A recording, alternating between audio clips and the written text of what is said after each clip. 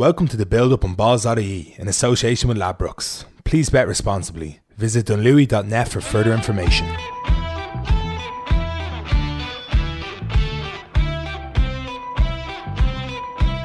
Hello and welcome to the Buildup on Balls.ie podcast here in association with Ladbrokes. We are coming to you extra early this week because of the Ireland-Russia game, which is of course taking place on Thursday morning. As always, I am joined by Mick McCarthy. Mick, I don't know if you could say we're excited for this Russia game. We're more just hopefully we can get over it without any major shock. Yeah, I'm more thinking that the build-up weekend starts early, so we're going to get going on Thursday and we have a long weekend of sport to look forward to. That's about it really, because I'm very down on the Ireland rugby team at the moment, as we'll talk more to Stephen Ferris about later. I was just about to say we will be chatting to Stephen Ferris today about the Japan game, the experience of that match, and where Ireland can go from here. We'll also be talking to Jason Quigley. He'll be getting us hyped this week for Gennady Golovkin is fighting Serhiy. This is the hardest name in the world to pronounce. Give it a go. Derevyanchenko. Okay, yeah, we'll take that. Go. So yeah. So I'm going to call him Serhiy. Serhiy. Look, we always talk to Jason about these fights, and we the Tyson Fury one was the last one that's grand, but before that it was like Lomachenko, and I went in I always love Golovkin, and I've always tried to watch his fights whenever I can, but honestly sometimes they sneak up on you, and the boxing world is its own thing and sometimes doesn't fit into the mainstream of the sporting weekend. And after that I was so hyped for Lomachenko and couldn't wait for it, and I think that he's going to do the same thing for this fight, I have to say. Yeah, this is one that actually is I think it could actually be very, very competitive. Like, it's a couple of the other fights we talked about before, it was like looking at, say, what Lomachenko could do, how good is he, that kind of thing. Whereas this is one that even against like a good fighter like Campbell, Derevyanchenko is an outsider for this one, but not that much. It's not definitely not beyond the realms of possibility that he could win this fight. He's also a hard looking man. If you just I just was looking at a picture of him this morning and thinking, I don't care how good I was, I don't want to get into the ring with this guy. Yep. He looks like he'd break you. Joe Ward will be fighting on that undercard as well, so we'll chat to Jason about that. And also coming up on the show, we have our big shout, as always, where people will try to win 2 cakes in a sports biography by pulling off a big 25-1 shout or greater. Unfortunately, my big shout did not come off this week. Nope. But I was full sure it was going to, but it just didn't transpire in the end. And Sean Meehan will be in chatting to us about football. We're making our 1-2 free picks. And we'll also have your NFL picks coming up as well, Mick. You're doing okay. You didn't do as well this week, but you know what, actually, let's delve into how we got on overall last week on the show.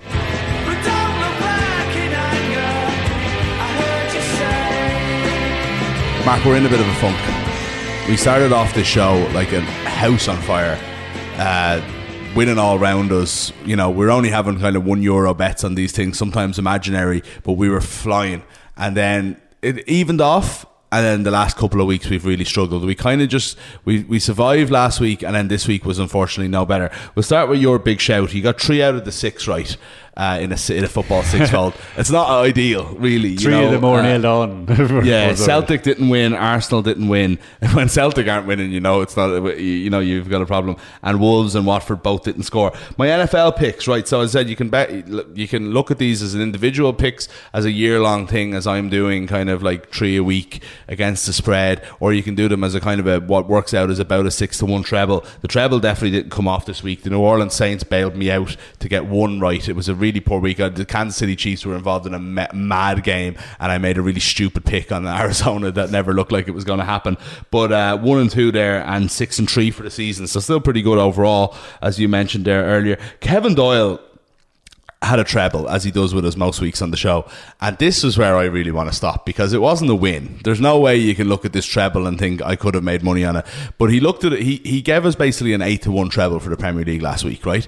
But he also gave the scores in them, and after we went on air I worked out what it would be to pick the scores individually, and it turned out it was 1,129.50 to 1. Right, so let's say 1,130 as an even number to 1. And in that treble, he had Chelsea to beat Brighton 2-0. He had Manchester City to beat Everton 3-1. What were the scores of those 2 games, Mark? He got them nailed on. He did, absolutely. Unfortunately, he didn't get the third result, or in fact the overall result of the thing, because he picked kind of astutely, I would say, Sheffield United to get a draw with Liverpool. He went for 2-2. It wasn't that far off from being the draw and the 8-1 treble coming in, but Liverpool kind of do what they do at the moment and kind of grind out wins when they're not playing well, the same way as they did against Southampton earlier on the year. But not too far off from Kevin there. If he's getting that close every week, he's giving us a run for our money. Stephen Ferris, who we'll talk to in a minute, his bets didn't come off either. He kind of looked at two different Ireland margins of victory, 16 to 20 points, 6-1, 21 to 25 points, 6-1. How did that game end again? Yeah, unfortunately Ireland, we were looking at Ireland margins of victory, forgetting to realise that Ireland had to win first. Yes. And that didn't happen, as we're going to talk about in a few minutes. We did get hyped for the World Athletics Championships and talked about Christian Coleman winning the 100 metres at 6 to 10, so not great odds, and it was a bit of a dead cert, but he did win it. And then obviously the people at Doha weren't listening to the podcast last week because they weren't suitably hyped to actually go and attend the event. Yeah, the Dohans obviously weren't listening to the Buildup podcast, unfortunately. But we can spread our goodwill and good name all the way to the Kingdom of Qatar. In time, I'm going to say kingdom, even if it's not. I'm going to call it a kingdom. Anyway, that's it. There's no more. That's it, Mick. Let's see if we can do any better this week. As we mentioned, as always, be sure to gamble responsibly. Visit dunlewy.net for more information. This is obviously just a bit of fun, and our predictions can go awry at times, as last week proved. But let's see if we can chat to Stephen Ferris and if we can do any better this week. Stephen, the last time we heard from you was on RTE directly after that Ireland-Japan game. I think like the rest of us, you are probably still in shock at what just transpired. Now that you've had a few days to think about it, what's your thoughts on that performance and where Ireland stand right now in the World Cup in general? Yeah, that's a pretty good question. I think straight after the game there was a little bit of shock. I thought Ireland played better than they actually did. I was giving Japan a lot of credit. And, Japan did have a very good game, but on reflection and watching the video and breaking it all down, Ireland did make uncharacteristic mistakes and, they looked off the pace. And was that due to the short turnaround? Was that the fatigue from some of the players playing those two games in 6 days? I don't really buy that. I don't buy that, some of the most experienced players in world rugby are, really, really tired after 6 day turnaround. So I think it's just the mistakes. And Joe in his post-match interviews, and Joe in any interview that he's done after that game has been really, really down. He looks like a man who's under a bit of pressure, and he looks like a man who really wasn't happy with his team's performance. So to go back and look through the game, I think it was a very disappointing performance by Ireland. Yes, give Japan credit where credit's due, but I think if Ireland are looking to create a bit of history and get past the quarter-final stage, a performance of that level is just, it's just not called for. And Joe and the rest of the coaching staff and the players will know that it's not good enough. I suppose the biggest thing you probably, like in terms of being critical of the team, it's probably looking at that going that they failed to adapt to what was going on within the game, within that second half. They kept kicking the ball back to Japan. They weren't playing the referee right. They were giving away penalties, and it's that thing. Is it like from your experience on the pitch? Is it panic that maybe just sets in among the players that this is something they start to worry that they might lose this game and that they're sort of there's no cool heads and you just need someone to actually calm the thing down there and get Ireland going back through the phases and doing what's right? Yeah, I think you need to try and find your groove. You need to try and find something that's going to spark you into gear during the game. And that never really happened. And the reason why it never happened is because Ireland just kept kicking them the ball back. So they never really made Japan make too many errors. And the only errors that they really made were off the two kick passes in the first half where Ireland scored. Like Ireland made a couple of line breaks that were looked a bit more dangerous in the first half, but take away those two 50-50 high ball cross-field kicks or the chip through off a penalty advantage. Those 12 points, 14 points, whatever it was, could have turned into 6 points, and Ireland might have got out of this game with a losing bonus point. I think even in the first half, Cardi was getting a lot of credit, but I still think they were off the pace. There still wasn't something that was adding up, and I think they just lost their way in the game. there was 15, 20 minutes of the game that was just passing them by. And, you know, I think they kicked off and Japan ran from their own 22 right up to Ireland's 22-metre line. And it almost reminded me of the Wales versus Ireland game in the Aviva Stadium in 2010, I think it was, where I got done for a spear tackle in the last minute, and Halfpenny stood up and kicked 3 points to win it. And you know, it was almost like we couldn't do anything. They kept making meters, and it just needed somebody to step up and make a big hit and just turn it around. And that's what I tried to do in that game.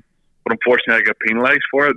And it felt like exactly the same thing, where they were just making meters for, you know, short carries, and Ireland just couldn't get their head around it. And sometimes it just needs a couple of players to stand up and be counted and, you know, make game-changing moments. And there just wasn't enough of them against Japan, which was the disappointing thing. That's what I was going to ask you about, what it needs from the players or whose job it is. Like, I mean, you're someone that knows what it's like out there when this kind of thing is happening. And it's like, so Jack Carty, you know, maybe kicks the ball away loose into the 22, keeps it in play. When you're watching at home with a cool head, you're thinking, this game needs to slow down. You need to find touch. We need to stop this onslaught that's coming from Japan, who are just going through phase after phase after phase at 100 miles an hour, and we weren't able for it in the heat. Whose job is that on the field? Like, you know, in the white heat of battle, you know, is there time to, when you're gasping for breath and you're too hot, like, how does that work, that a team needs to get together and say, lads, we need to change what we're doing here, what we're doing isn't working?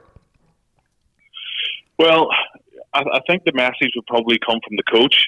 So when there's water being run onto the pitch, there would be messages coming on from Joe of what to try and do. Now, like, if Johnny Sexton's on the pitch, it's usually a different story. Yeah. He recognises what's going wrong, and he generally puts it right. I think there was a little bit of inexperience with Jack Carty. Rory Best just seemed like a man who was gasping for air every time the camera was, you know, panned onto him.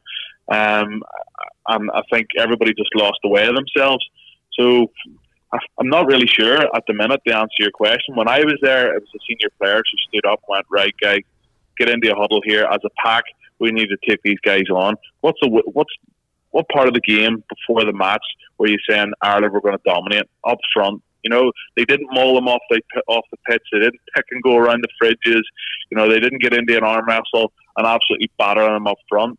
And I think, you know, when they lost that edge early on, and I think there was a scrum where they actually lost the ball or give away a penalty early on in the second half, that just gave the Japanese a bit of air, a bit of oxygen, and they really smelled a bit of blood in that area. And Ireland just seemed to go backwards.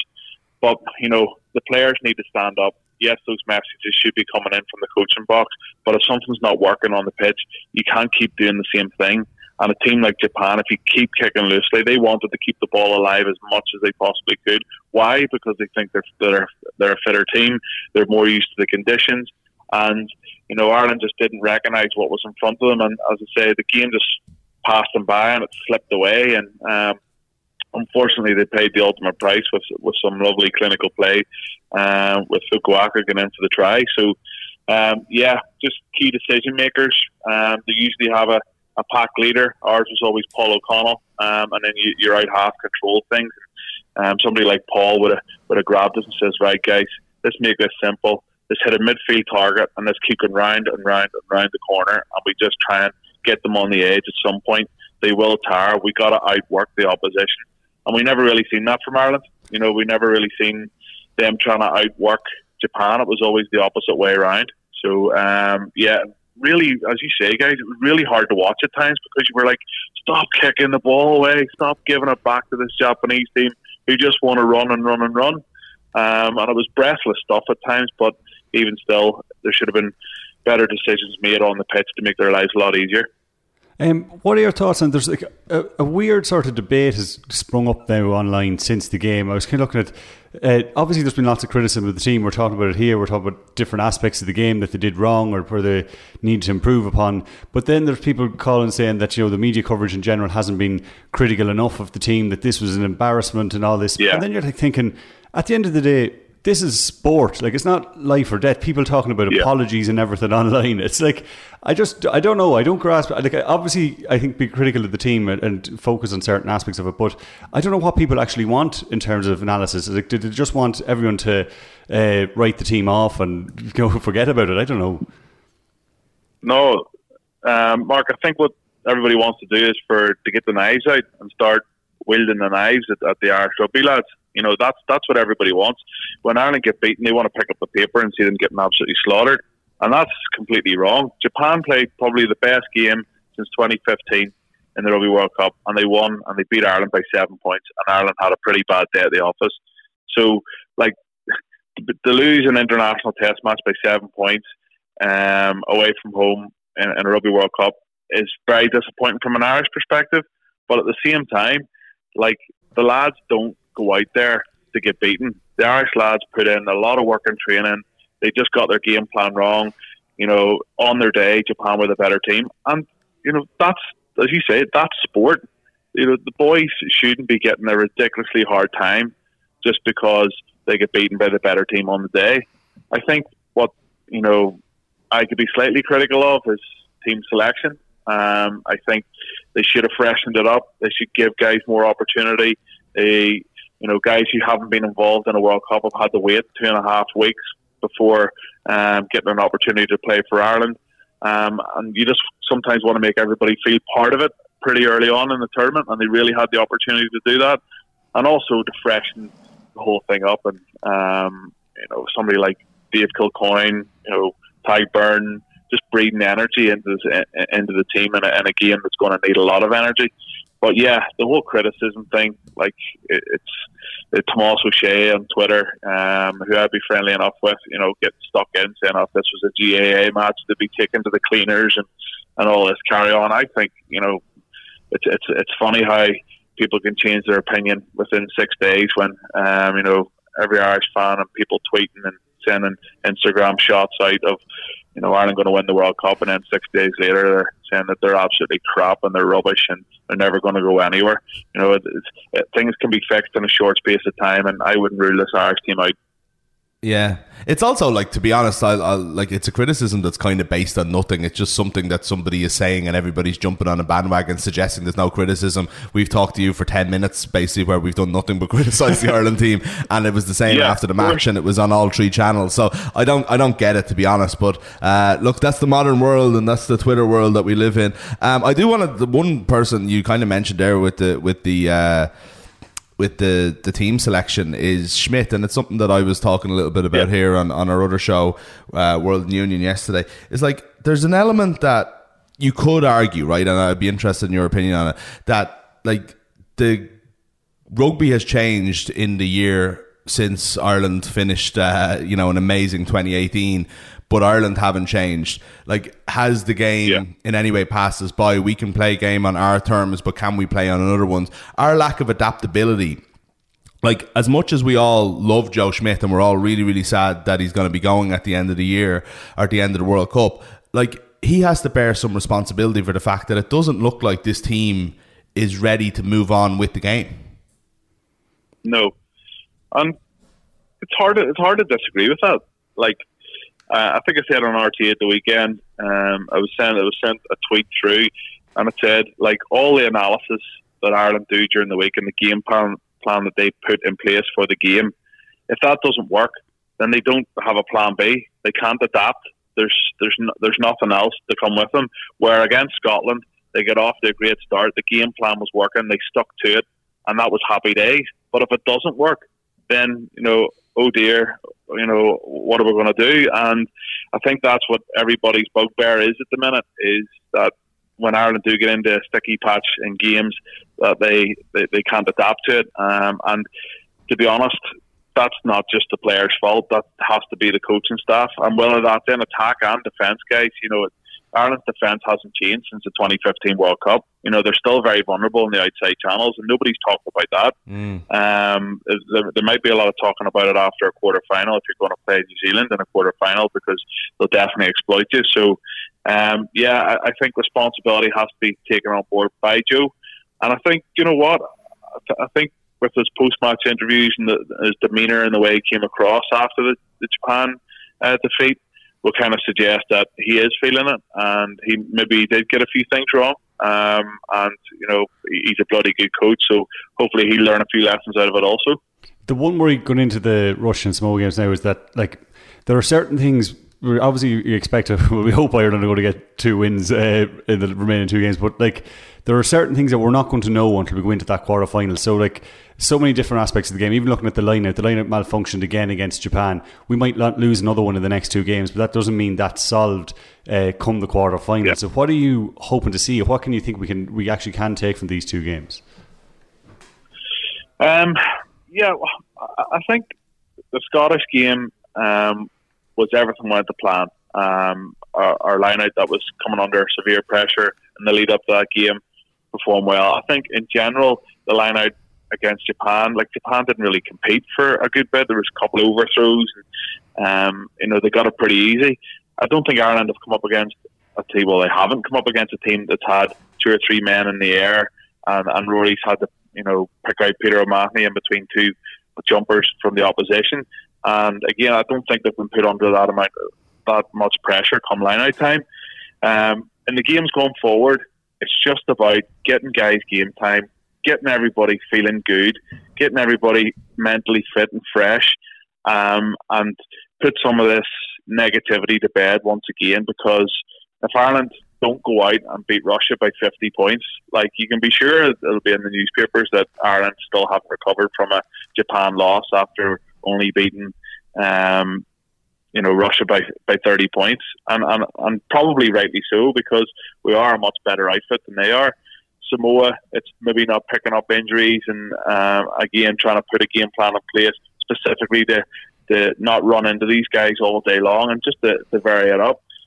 On the flip side is if we continue with the same game plan of this attritional game where they just go, one out runners and just try and break a team down constantly for the next 2 games, then I'd be slightly worried going into a quarter final, because we've seen this here, as you said there, for since the Grand Slam victory in 2018. We haven't seen anything else, and if we don't see anything else in the next 2 games, what's going to jump into our minds that anything else is going to change going into a quarter final? Probably nothing. So I think we've got to see a bit of variation in the next couple of games, and obviously first and foremost, lads, it's 2 really, really big wins.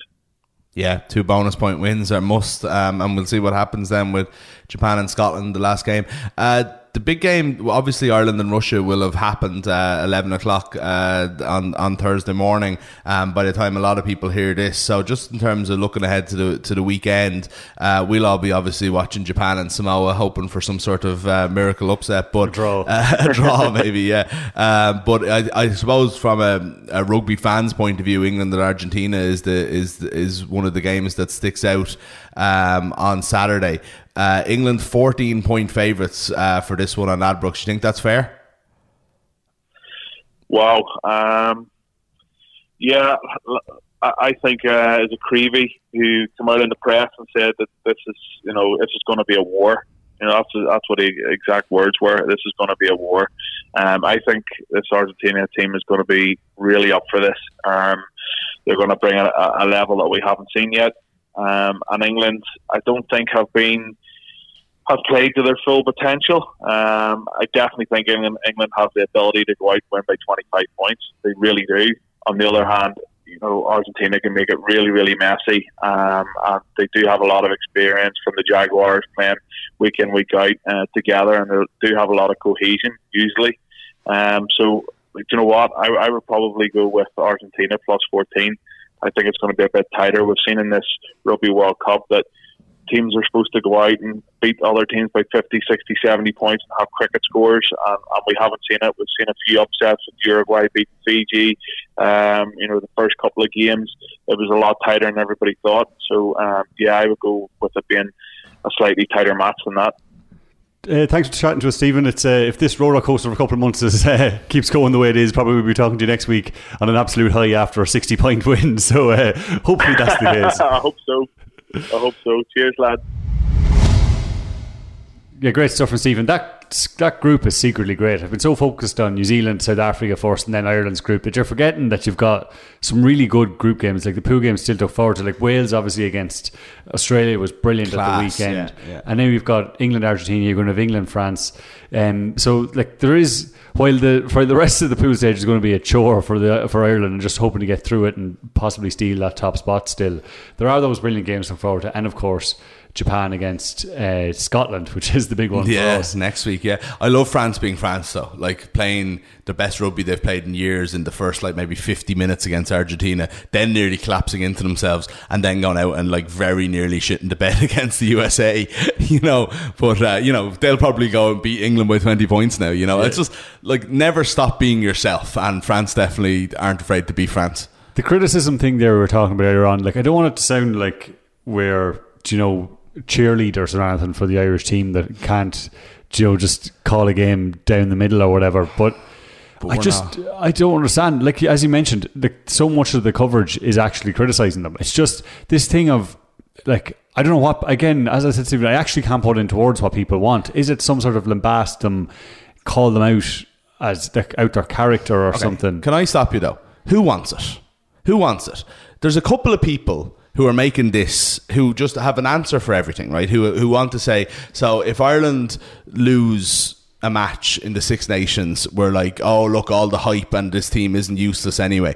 But if they win any match between the World Cups, it's no good because the World Cup's the only thing that counts. It's a narrative that is made before a ball is thrown in. The same person who says this match shouldn't have happened because Ireland and Japan aren't in the same stratosphere, and then deletes the tweet where they say that, then has all to say about how Ireland, how come they're not being criticised. It's a nonsense. If you didn't know any of that, all you would think of is people have been scratching their heads wondering what's going wrong, why the players, all you hear about is why Schmidt wasn't making more changes for the game, how he picked the wrong team, and how the game management of the players is awful. What more is there to say? Do we want to go more personal or something like that? Because there is one other sport in the world that goes a little bit too personal, has kind of a little bit kind of rabid fans on certain things, and goes probably too far, and the media, certain parts of the media really buy into that. Others stand back and take a more logical approach, but it's those who are in the logical approach looking at the rugby are saying, what's going on? Where's the criticism? What are they talking about? It's a made up narrative. It's literally a propaganda machine that people jump on then on the back of a loss when they're looking for something to be angry about. Let's have a go at the pundits. I heard nothing but criticism. I didn't hear one excuse made for Ireland. Actually, there was a few times, I don't think enough has been talked about the referee or the conditions, because people have been afraid of their lives to say it. Yeah, but the reality, it turns out it's not a black and white world, that there isn't only two things in the whole world. It turns out the conditions were an issue, the referee was an issue, but Ireland still should have hammered Japan. Yeah. So all of the things can be true at the same time. Sorry, go on. I needed to get that off my chest. Yeah, I agree with you. Like, it's one of those things of, like, the lads are in a World Cup. What do you think they're going to not bother their arse or something just because it's like, it's that thing of psychologically, they weren't think they can travel to Japan and get pulled back down to earth. It's like, I doubt that was the issue at all, really. Yeah, but it does go back to an overall thing about rugby that really annoys me. Is that, look, I grew up watching every sport. I'm not particularly a rugby person or a football person or a GEA person. Probably be leaning towards GEA if anything. But I think that there's a silent majority of people in the country who are like that. Maybe they're not all experts on everything, but they just like sport and watch it. But the media narrative and the Twitter narrative at the moment that has been driven is by this weird divisiveness that I don't think exists in the majority, and it comes from this weirdness about rugby, about this idea that you can have an issue with elitism in rugby, right? But stop pretending that it's not a popular sport. Stop pretending that people hate the Ireland team or whatever, or people have a problem with the Ireland team because it's driven by marketing. It isn't driven by marketing. Lansdowne Road never, going back to when I was a kid and Ireland used to get the wooden spoon, the Five Nations every single year, never has any seats for a Irish international game. It's always sold out. Rugby has always been a very popular sport with a big audience. Okay, is it as big as football or GEA in certain parts of the country? Of course it's not. But what difference does that make? It's still the World Cup, and we're going there regardless of what you think of them and regardless of whether they lost to Japan or not. You went there as like ranked by mathematics as the number one team in the world. If that doesn't, like, fair enough, we might not be the best team in the world, but we're not exactly minnows either. So what's the problem with being looking forward to World Cup? Why do people have to take such anger? Why do people have to get so angry and so annoyed at other people's enjoyment of a feckin' sporting event? And that's all I have to say. Mick, it's time for a big shout. All right, hold it. Just hold it, Alan. Push him out. Steady, David, don't. Get round. No, don't. Bloody. So, Mick, nobody has won our 2 cakes in a sports geography. The prize up for grabs if you can give us a big shout at 25-1 or greater on Ladbrokes and actually have it come off. Last week, as you mentioned earlier on in the show, I had gone for a 6-fold accumulator that did not. I only got halfway there. Paul Doyle was another person who I liked his route. We had a couple of entries last week, but Paul's in particular caught my eye because although it ended up being actually nowhere near coming off, it was an intriguing prospect. So he was Bournemouth against West Ham to be a draw. Funnily enough, this was the biggest odds of any of his treble. Was a draw. Bournemouth was 2-2, right? Then he had Burnley to beat Aston Villa at 19-10. Ended up being 2-2 as well. Villa were the only team who were going to win it though. Yeah, but you know, it wasn't a million miles away. Went ahead twice. If you actually predicted the draw on that, would have been bigger odds. And then Man City to be leading against Everton after 15 minutes at 29-10. See, I like that sort of shout. It ended up they went ahead after 24 minutes, so he missed out on that by 9 minutes as well. So that's what I mean. We only got one of the 3 in the end, but it came to 38-1. And look, if you're not going to get it right, you might as well at least entertain us in the process of getting it wrong. He only sent that in to annoy me. Villa were never going to lose to Burnley. We should have won it. Like, it was sickening. Absolutely sickening. You're getting caught up on the Villa thing here now. I'm not looking at the legitimacy of this proposal. But the likes of to Paul and all the rest of the people who've been sending them in, make sure to keep sending them in to the gaffer at balls.ie every week. You can also get in touch with us on Facebook or on Instagram through at balls.ie and of course on Twitter. But I've been watching the Great British Bake Off, Mark. It's high Bake Off season every Tuesday night, just normally before we do this podcast, and like some great ideas for the 2 cakes that we're going to send out to the first person to win this. Like, Mick has promised to personally bake both the cakes. Well, no, I don't. No, I don't think our insurance would allow that because of the possibility of poison. But I know the types of cakes that we're going to get. Well, you might be giving yourself these cakes should you get the big shout right this week. What's your big shout for this week, Mick? Yeah, so the reason we're doing it so early is that I've decided to stick with rugby, and this is just I'm enjoying the Rugby World Cup. I'm enjoying watching all the different games. I'm a little bit just down by what happened with Ireland, and obviously angry about the anger and so on and so forth, and just really annoyed at how poor we were and how we really did like let ourselves down. And it is hard to kind of look forward to the rest of the World Cup unless you're thinking about more than just Ireland. So I looked at this weekend's games, and I have included Ireland in this, and I've gone for 4 things to happen that have combined for a bet of 37.26-1.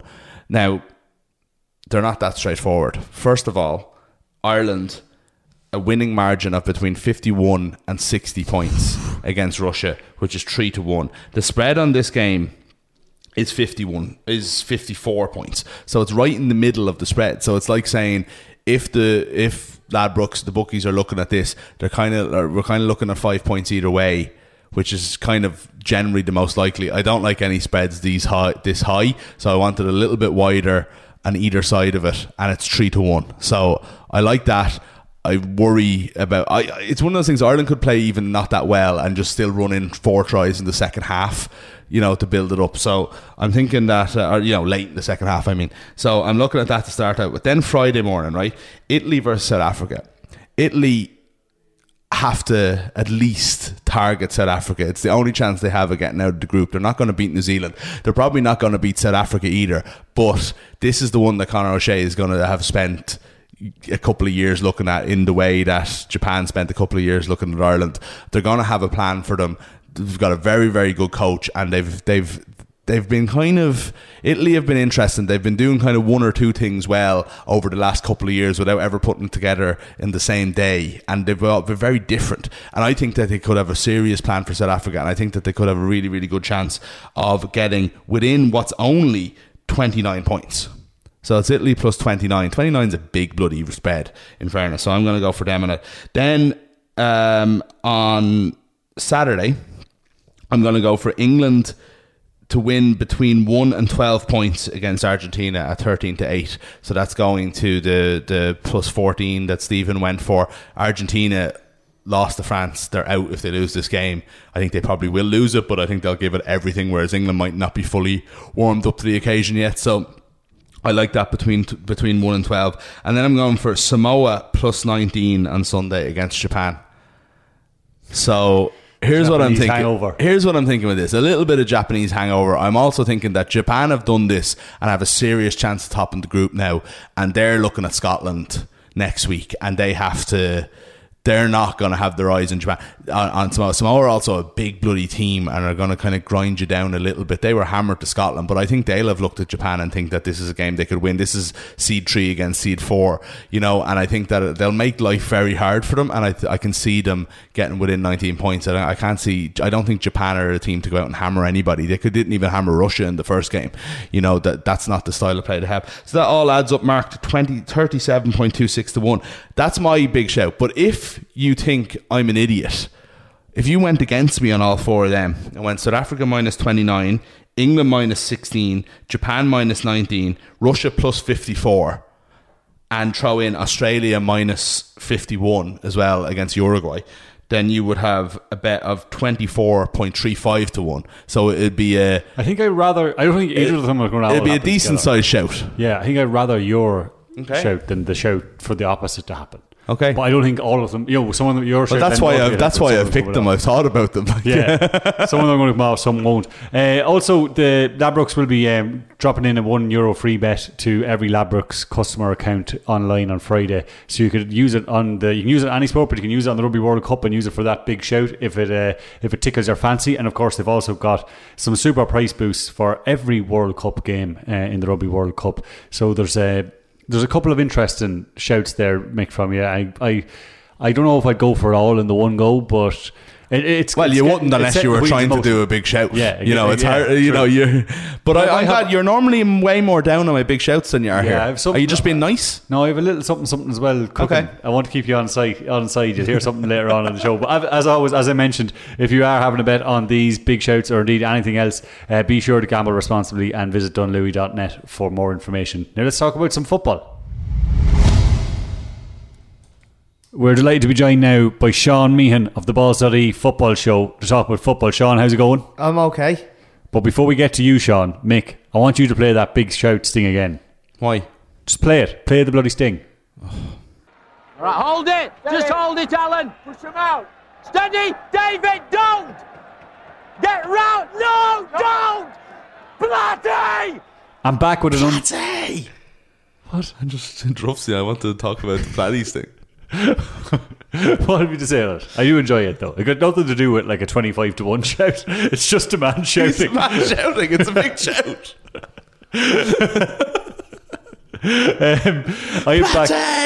I have an unsanctioned big shout. I know it's not my goal this week, but with the fact Kevin Doyle is usually on with a treble, as we mentioned, he came very close last week to come with an incredible one coming off. I have one that's a little bit, yeah, this one's a little bit more realistic, but might not get any closer. But look I'm fairly sure this 29 to 1 treble for the weekend's Premier League action is going to come off. You want to hear it, right? Yeah. Brighton against Spurs, at home to Spurs. Brighton and Hove Albion, 2 places. Tottenham only 1. 27 to 10 for Brighton to win. I'm going for Brighton to beat Spurs. Spurs are in free fall. They're a disaster of a club. Liverpool against Leicester. Kevin called it last week. Liverpool are there. They're at some stage they're not going to win a game. Leicester City are flying 4-0 win against Newcastle last weekend. Liverpool and Leicester to be a draw 17 to 5. Oh. Newcastle United against Manchester United. It's in the 1-2 free picks this week, which we're going to get to in a second. Look, Man U are no good, but Newcastle are even less good. So I'm going for a Man U away win here, which then brings this treble to 29-1. Is that or is that not the tastiest big shout you've heard of in a long time? Brighton aren't going to beat Spurs. See, but I have a little bet here that I fancied as well. And Is it a treble? It's not a treble. Well, like it is a treble, but it's all to do with one of the matches you were talking interesting. about. I too believe that Leicester and Liverpool is going to be a draw. Oh, but I have a feeling that I know you're a big fan of this lad, Ireland's James Maddison. Maddison, yes. As I affectionately call him. I think he's going to get a goal. Is he not injured? yeah, he was. He should be back this weekend though. He'll be back. It's a big one. He'll be back. It was so annoying for me though because I have him in fantasy football and I looked at Leicester 4-0 against Newcastle. Holy Christ, sure, Jesus. 5-0. 5-0. Yeah. Sorry, 5-0. I didn't even see the last goal. Jesus Christ, Maddison must have done something in this and then discovered he wasn't even playing. And also I've got an extra leg in that. I think it's going to be over 2.5 goals. And Ireland's James Maddison to score. Ireland's James Maddison to score anytime he wants. And it's at a 2-all draw. Yeah, that's what I'm thinking. What's the price of that? It comes to 32-1. Oh, it's 3 big shouts. Play the fucking sting again. All right, hold it. Just hold it, Alan. Push him out. Steady, David, don't. Get round. No, don't. Bloody.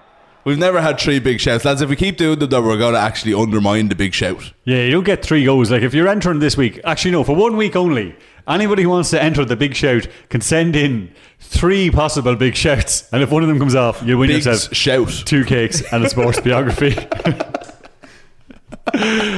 We've lost the run of ourselves here. I don't know. I think Liverpool are going to win. I think Liverpool find a way to win these. If I was going to pick them, I wouldn't be picking them at home. To drop off. But Leicester are a good team. We've been talking about them on the show regularly. They might be the team to do it. It's weird that this game's on at 3 o'clock on Saturday. I find actually it's almost too big a game for these days to be on. Yeah. I don't think anybody anticipated sort of Leicester to be the team that are probably going to be in the top 4. Well, at least on form so far this season. If Tottenham drop out, it's not as if Arsenal and Man United are knocking on the door. Exactly. And Chelsea aren't exactly. There's a top 2 now, and then about 7 teams, isn't there? Yeah.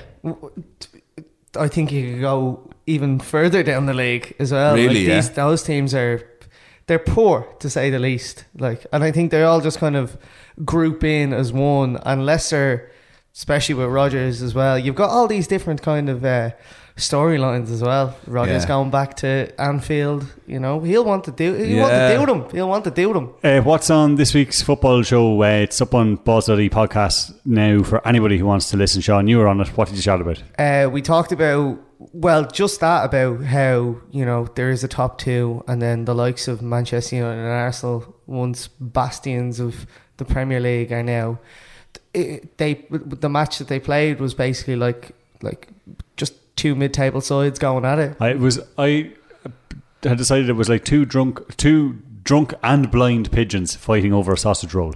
Yeah, and particularly aggressive, but in the wrong way. They misplaced aggression. I mean, I suppose that's just Granit Xhaka though. I was about to say Granit Xhaka, another yellow card. What is wrong with the man? Well, he is the captain now. He's the one that. He also dived out of the way of McTominay's goal. shot. Yeah. I don't know. He also didn't go out and rush him as well. So McTominay had all the time in the world to go and spank that ball. Yeah, I would have been more annoyed at that than that. I think it was more of a natural instinct that this ball is hurtling towards my head, and that your body, the lizard brain part of you, automatically ducks out of the way of that oncoming object. Yeah. It's more than not getting out to close him down. But just don't be in that position if you're the type of guy that fans think isn't given enough, Before you go, Sean, our 1-2 free picks this week.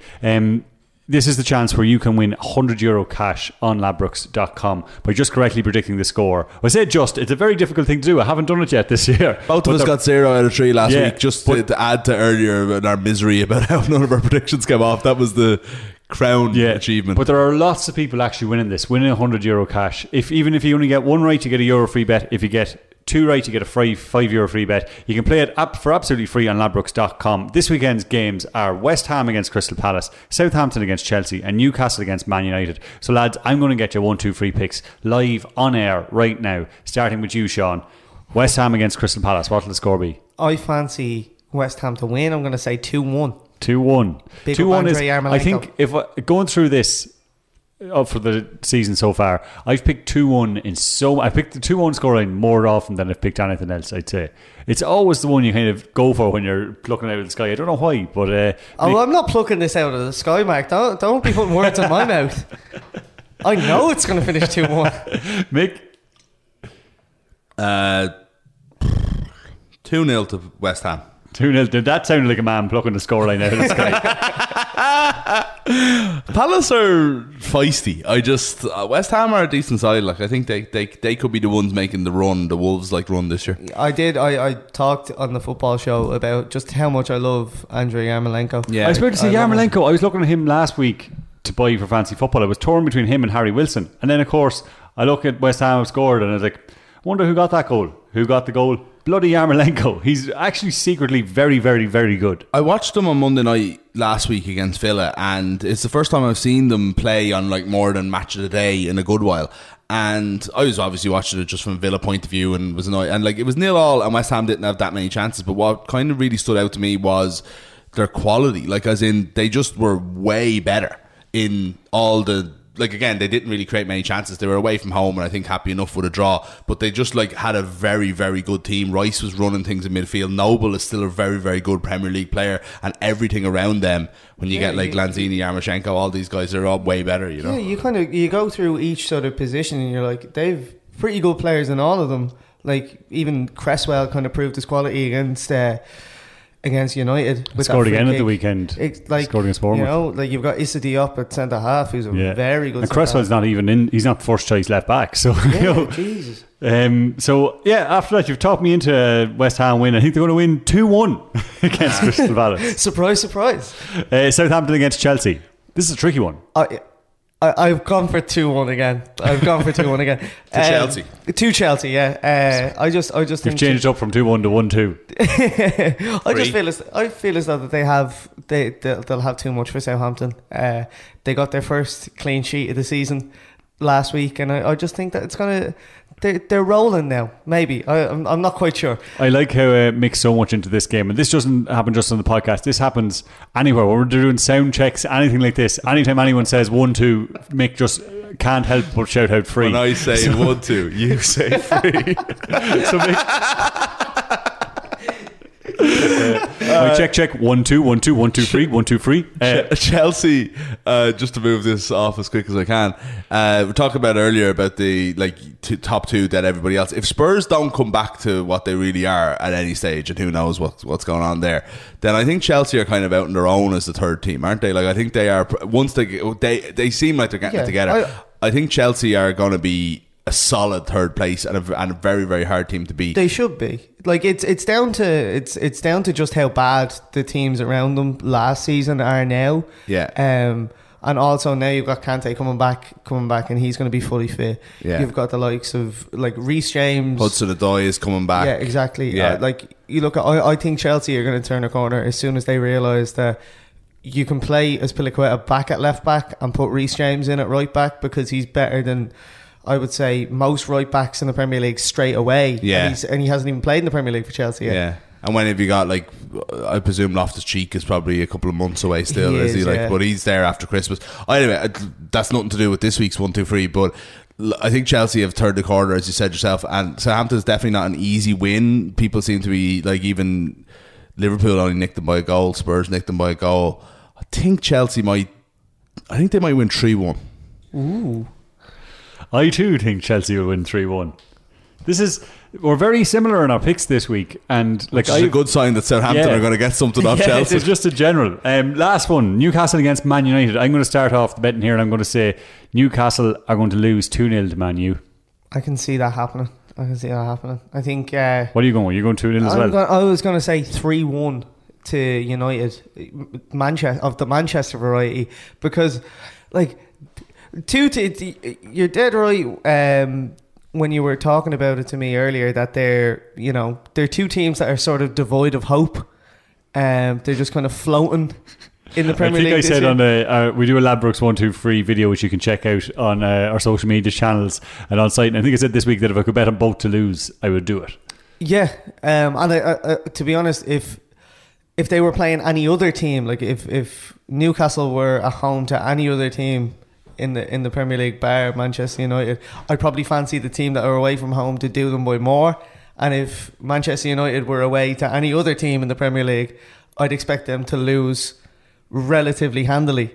But this week it's just tough. Yeah, United, the reason that even though they've been in a constant crisis for about 5 years now, they do kind of still get these wins 2 out of every 3 times or whatever, which means that they can at least stay on the right side of the table. And I can see them do that again. But I also can't imagine a sort of a Monday morning United are in crisis, Solskjaer has to go, media narrative that takes over the world because they draw 1-1 with Newcastle and have 10 points from 10 games. I can see it, but I'm not going to predict it. I think it's just going to be 1-0 though.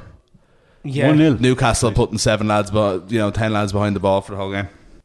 Lads, when you play the 1-2-3 after you made your selections, they show you on the Ladbrokes website what the odds for the treble is. Just the score, not the actual scores, but just getting the results right. And we've all gone from the same 3 results: West Ham to beat Crystal Palace, Chelsea to beat Southampton, and Man United to beat Newcastle.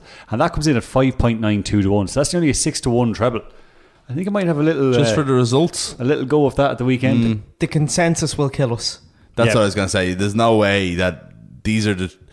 It's strange that it is close to 6 to 1, given that the 3 of us have all gone for it independently. Yeah, I'll tell you, that's an interesting one. Sean, thanks very much for coming in. Thank you for your 1-2-3 picks. Thank you for your shout for Leicester against Liverpool. I'm glad to see me and you are on the same wavelength with everything this week. You've got the draw with the Liverpool game. You've got the same 1-2-3 picks as well. Not maybe the scores, but at least the results. Let's see if we'll be right come this time next week. Anyway, let's get hyped about Golovkin versus Derevianchenko with Mr. Jason Quigley. So when you see Dre, a DJ on the mic, ask what it's like we're getting hyped tonight. Cause if a strike, it ain't for you. Jason, this is a fight that's been coming around, almost accidentally happened despite being planned for a year and a half. So we had Golovkin stripped of the belt because he wouldn't fight Derevianchenko. Then Derevianchenko was stripped of the belt because he wouldn't fight Canelo. Then Canelo was stripped of the belt because he wouldn't fight Derevianchenko. And now he's back in, and we've had the fight we were supposed to have all along. Yeah, this is Derevianchenko seems to be the man that no one wants to fight because he's a great fighter. He just doesn't have the publicity appeal the way that the other fighters do. He doesn't have the same attraction, he doesn't have the same draw about him as the likes of Canelo and the likes of Triple G do have. So definitely Derevianchenko has been the avoided man recently, and we can see why. He took Danny Jacobs to a split decision defeat, you know what I mean?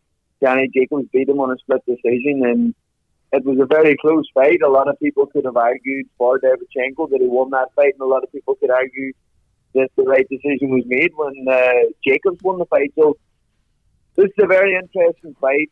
As I said, he's the avoided man. No one wants to fight him.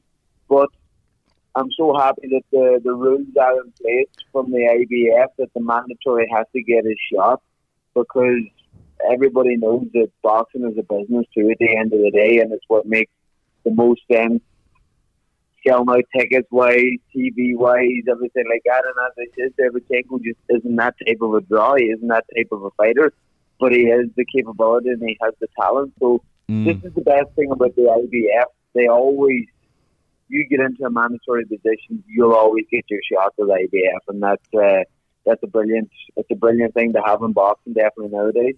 Yeah, beat Golovkin and he'll have a pretty big profile. I'm interested in what you think of like the middleweight division in general. Like obviously, you mentioned Jacobs there, kind of, he beat Derevianchenko, Golovkin, Canelo. Like it's kind of the division where like it's sort of the division to play in at the moment, really, isn't it? It's the division where everything's happening right now. And the heavyweight division could be very much the same, but everybody signs with different teams, different promoters, different things like that. But the special thing about the middleweight division is everybody's with the zone. And this is why the middleweight division is so hot right now, because all these fights can be made. You have the likes of Demetrius Andrade, WBO middleweight champion. You have now the vacant IBF title on the line for Triple G and Derevianchenko. and then you have Canelo with all the other belts.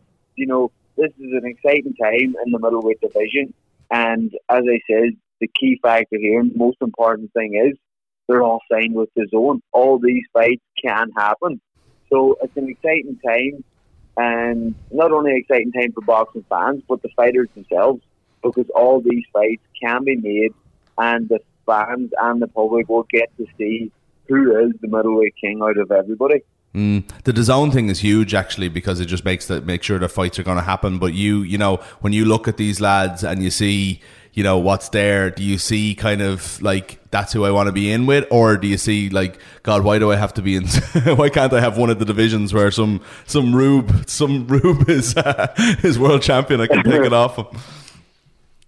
Yeah, like, look, of course, everybody will look at it in their own way, but, you know, the type of person that I am and the fighter that I am, I don't want to go out and win a world title and people be like, oh, who did you box? Yeah, you know what I mean? Yeah. I want to go out and win a world title and be like, I beat the man. And, you know, that's what it's all about. It's about becoming world champion. Nowadays, there's a lot of people that can become world champion in an easy journey. You know what I'm saying? And there's a lot of belts out there now. There's a lot of politics out there in boxing. But at the end of the day, I'm lucky I'm in the middleweight division. All the top guys are holding the belts, and I hope they're just sitting, keeping them warm for me, whatever is my turn. Absolutely. What sort of fight are we looking forward to now? What style of fight would you be anticipating on Saturday night between Golovkin and Derevyanchenko? Is this going to be a box office one, or is it going to be a bit more of a technical battle? I think this is going to be a very, very entertaining fight, because the two of them aren't sluggers, but the two of them aren't boxers either. They like to kind of keep that mid-range, that mid-distance, and use like mainly power shots. And the both of them have a very similar style. They're both from Eastern European. They both kind of grew up in the same sense of training, the same sense of styles and techniques and everything like that. And they've both had massive amateur experience. You know, so the two of them are very smart fighters. They're going to come in there and they're going to be in each other's face for the majority of the fight. I think it's going to be an interesting fight because Derevyanchenko hasn't been in with anybody that can hit as hard as Golovkin. So Derevyanchenko hasn't been really rocked, hurt, or dropped much in his career. And as we all know, Golovkin can take some serious shots himself. So this is going to be a very interesting fight in the terms of if Derevyanchenko can take Golovkin's power, I think that this here fight could go the whole way, and I think it could be a very close one on the scorecards. Is Golovkin? Do you think he's still at his best? He's 37, obviously, in that should, like, in these days that isn't as old as it used to be, if you know what I mean. But do you think he's still kind of at his prime? Obviously, the last time he beat Steve Rolls last time out, but the last time we seen him in a real big fight, he lost that majority decision to Alvarez. Yeah, and I think that question is going to be there. We can't really go off it of his last fight against Rolls because Rolls had never been to that level. Golovkin was a heavy favourite, everything like that. I think this is the fight now that will tell if Golovkin has passed his prime and if Golovkin has passed his best. And no matter what, Golovkin seems to live a good life. You know, he's a clean fighter. He doesn't seem to go mad after fights, blow up in weight, or go partying crazy like the Ricky Hatton styles or anything like that there. So I think that will stand by him. But life always takes a toll, and you can't beat back Mother Nature. He is 37 years of age. He is definitely pushing on. Things aren't going to be as sharp. His reflexes, everything like that there, aren't going to be as sharp and as good as they used to be.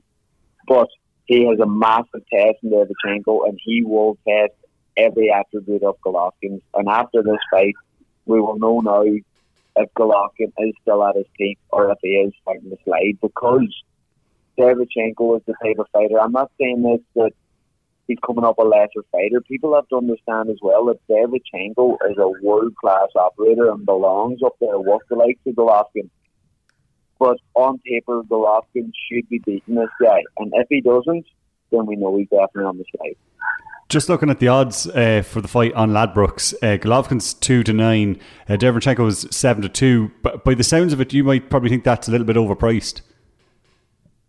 Yeah, I think that Derevchenko is definitely going to cause a massive threat for Golovkin, and I think that if anybody out there likes to take a chance, Derevchenko is a massive bet. I think for decision one, going the distance, and I think he definitely is worth a few pounds. You know what I mean? Because he's a top class operator. He's getting his opportunity now. He took Jacobs to a split decision, and I think that it will be a very close fight. I am going with Golovkin on points, but I wouldn't be surprised if there's a few people out there taking a chance at the price of Derevchenko and giving him a little bit of a go as well. Yeah, by decision for Golovkin's 11-8, for Derevchenko is 6-1. So it's one of those you could have a little float on both ways. If that 6-1 comes off, you'll make your money back anyway. So it's definitely. Oh, definitely. Yeah, it's shaped up. We were talking with a couple of fights we were here that we were chatting about before. It was looking to be a little bit one sided. There were things we were just watching out for in terms of Lomachenko or Fury to see how they get on. But this looks to be the one that's the toughest to call so far. Yeah, it definitely has. The likes of Fury fight, I thought it would have been one more sided than it actually was.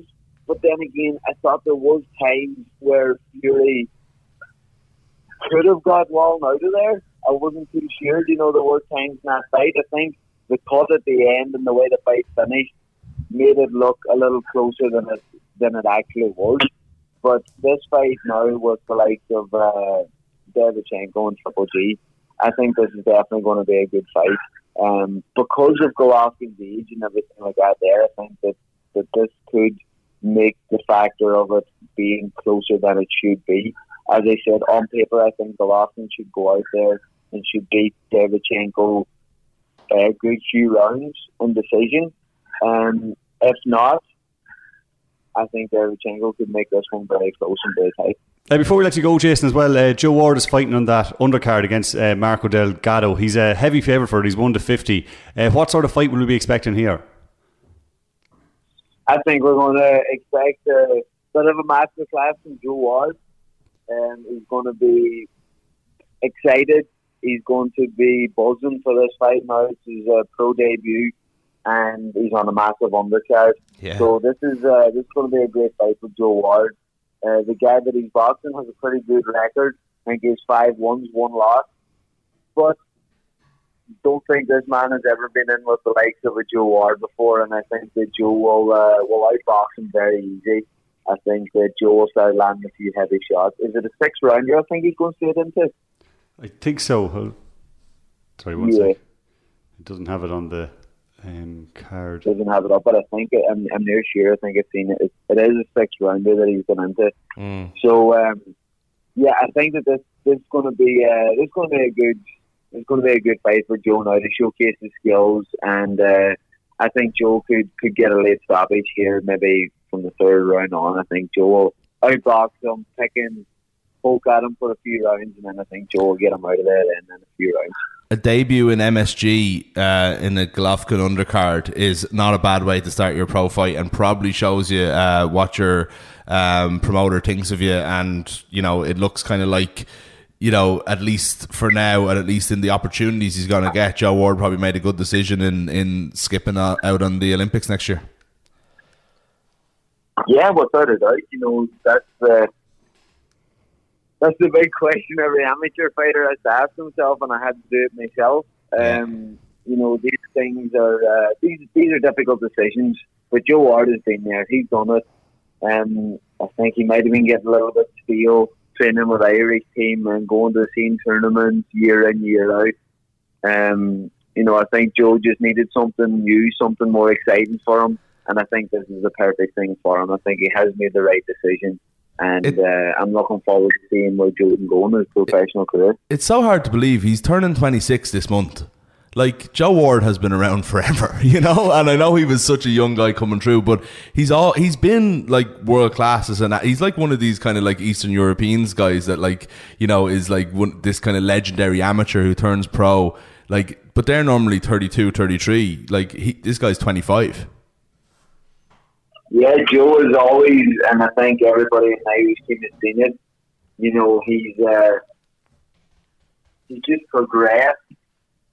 Since he started winning the senior title, he has just flourished every year. And I think Joe's only problem and only issue was not getting excited or not getting up for some of these tournaments.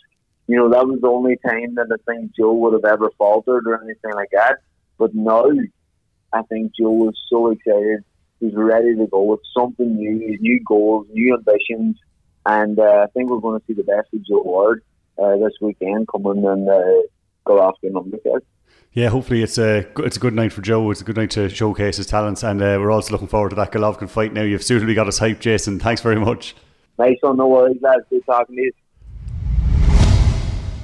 Great stuff from Jason Quigley there. He always does a good job of getting us hyped. I have to say now, he's done a better job than you did last week, Mick, for the World Athletics Championships. So I'm more hyped about this fight, albeit that at least yours was on at a reasonable hour. This is 3 a.m. I know. But, I got to put my hands up and say that I didn't do a good job. I think that was the first time I wasn't even hyped after trying to get hyped for the World Athletics Championship. However, Jason is the man, because he bloody knows what he's talking about, and that I am so up for this, and I can't wait to watch Joe Ward either. Like, you know, Joe Ward, by the way, is like mentioning there what age he was to Jason. You know, Joe Ward never medalled at an Olympics. They went wrong for him a couple of times, and because of that, I think people have forgotten that we're talking about Ireland's, you could argue, best ever, or one of Ireland's best ever men's amateur boxers anyway in the career he's had.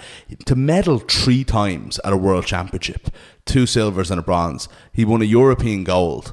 His career was absolutely insane. I know Jason said that it wasn't always there. Maybe he peaked for the world championships, and maybe, like, as I said, like, it didn't go for him in the Olympics, is where you're ultimately judged. But as a complete span of what he did, it's unbelievable. And you think that he's turning 26 at the end of this month and he's launching on a pro career. He's already fighting in Madison Square Garden. He's got Lou DiBella behind him, everything like that.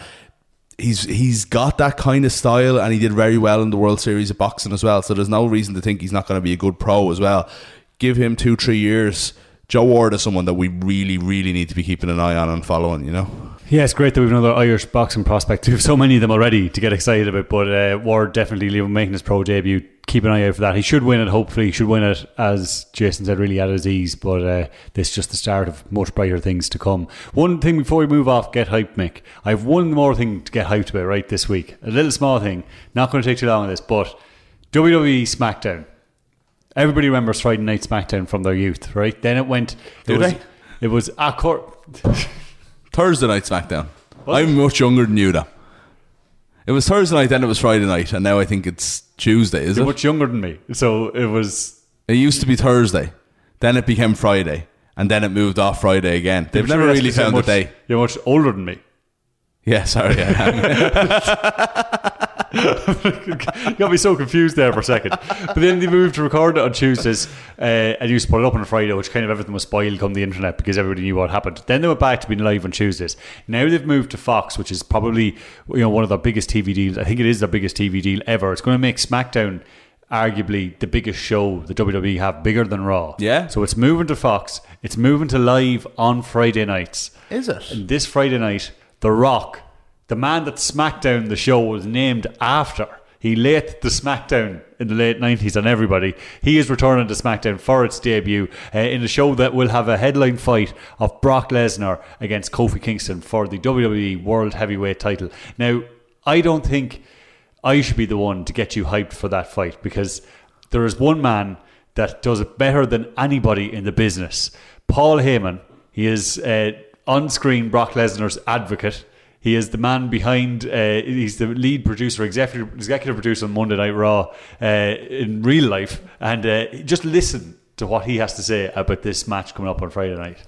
You don't get to talk to Brock Lesnar. I talk for Brock Lesnar, okay? My client's actions tonight were wanton and reckless. I can't deny it. It's a part of recorded history. And for those actions, I apologize to Rey Mysterio and Dominic and their entire family. But if you want someone to blame, don't blame us. Blame Vince McMahon. Blame the ownership and the management of WWE for allowing me to schedule Brock Lesnar on the Raw season premiere when you know Brock Lesnar is in fight mode. This Friday night, there's a lot of wannabe tough guys in WWE. There's a lot of wannabe tough guys in this industry outside of WWE. There's a lot of wannabe tough guys in mixed martial arts. There's a lot of wannabe tough guys in professional sports, and not one of them can do a damn thing about what Brock Lesnar did tonight to Rey Mysterio and Dominic, and not one of them can do a damn thing about what Brock Lesnar's going to do this Friday on the SmackDown premiere on Fox to Kofi Kingston. You want to see history get made? Kofi Kingston can thank God every night for the power of positivity and his talent, but the devil thanks me because my client Brock Lesnar lines up the victims like Rey Mysterio, like Dominic, like Kofi Kingston, because this Friday on Fox, this is not a prediction, it's a spoiler. You will hear these words: your winner and new, reigning, defending, undisputed WWE Heavyweight Champion of the world, Brock Lesnar. There is Paul Heyman, the greatest hype merchant in not just WWE, in mixed martial arts, in boxing. If you got him in to hype up literally any sport, he would have you G'd up for the weekend. He's referring there to Brock Lesnar beating up Rey Mysterio and his son, pulling his son Dominic out of the crowd and pummeling him on Monday Night Raw. Right.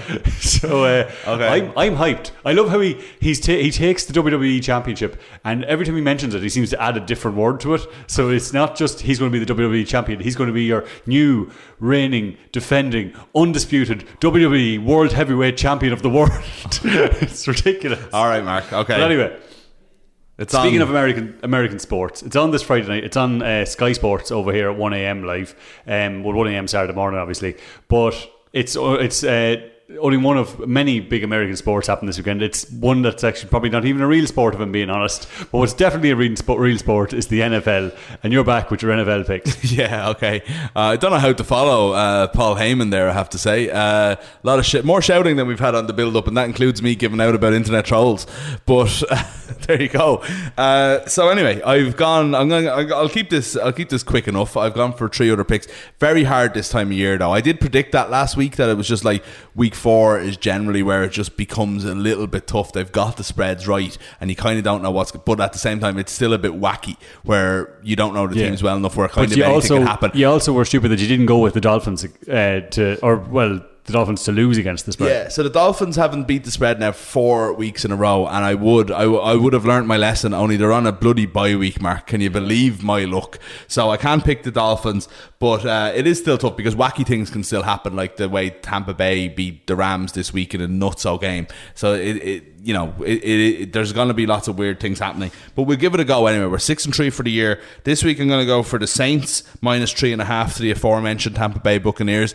They bailed me out last week by a big win against the Cowboys late Sunday night, so I think they're going to do the business at home to the Bucs, their division rivals there. I've got Danny Dimes, Daniel Jones and the New York Giants. They're 2-0 since he became a starter, took over from Eli Manning, and they're +5.5 at home to the Minnesota Vikings.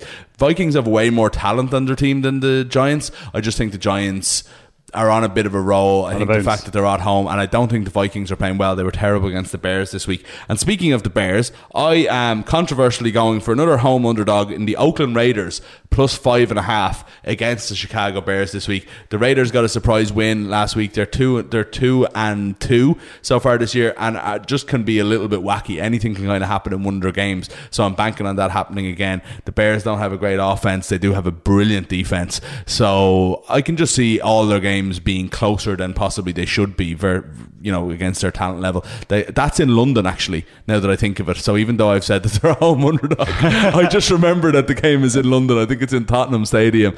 But I'm sticking with it anyway. Wacky things happen in Tottenham Stadium as well, as we saw on Tuesday night. Absolutely. So let's see if the Oakland Raiders can do a Bayern Munich to the Chicago Bears. That's about the 10th time Tottenham Stadium has been mentioned on this podcast over the last couple of months, and it's also the 10th different name we've given it.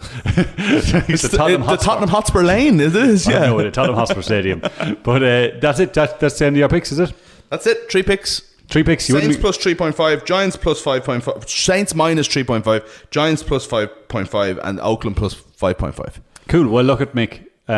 My beloved Bills lost last weekend to the Patriots. Yeah. So I'm trying to keep my enthusiasm up for this NFL season, and I'm going to have maybe I might have a little flutter on those picks to see if it can keep me interest going. Feel free. But thank you very much, Mick. Thanks to everybody else who took part in the show. Thank you to Stephen Ferris and Jason Quigley. Thank you for listening. Of course, as we mentioned, if you are having a bet on any of these predictions, it is always just a bit of fun, and be sure to gamble responsibly and visit dunlewy.net for more information. If it's your first time listening, be sure to subscribe to the podcast. You can find us by searching the Buildup on balls.ie and all good podcast apps, or indeed by searching balls.ie podcasts on any of your podcast apps. If you do already subscribe, be sure to rate and review the show. It would mean an awful lot to us. But until we chat to you next week, mind yourself.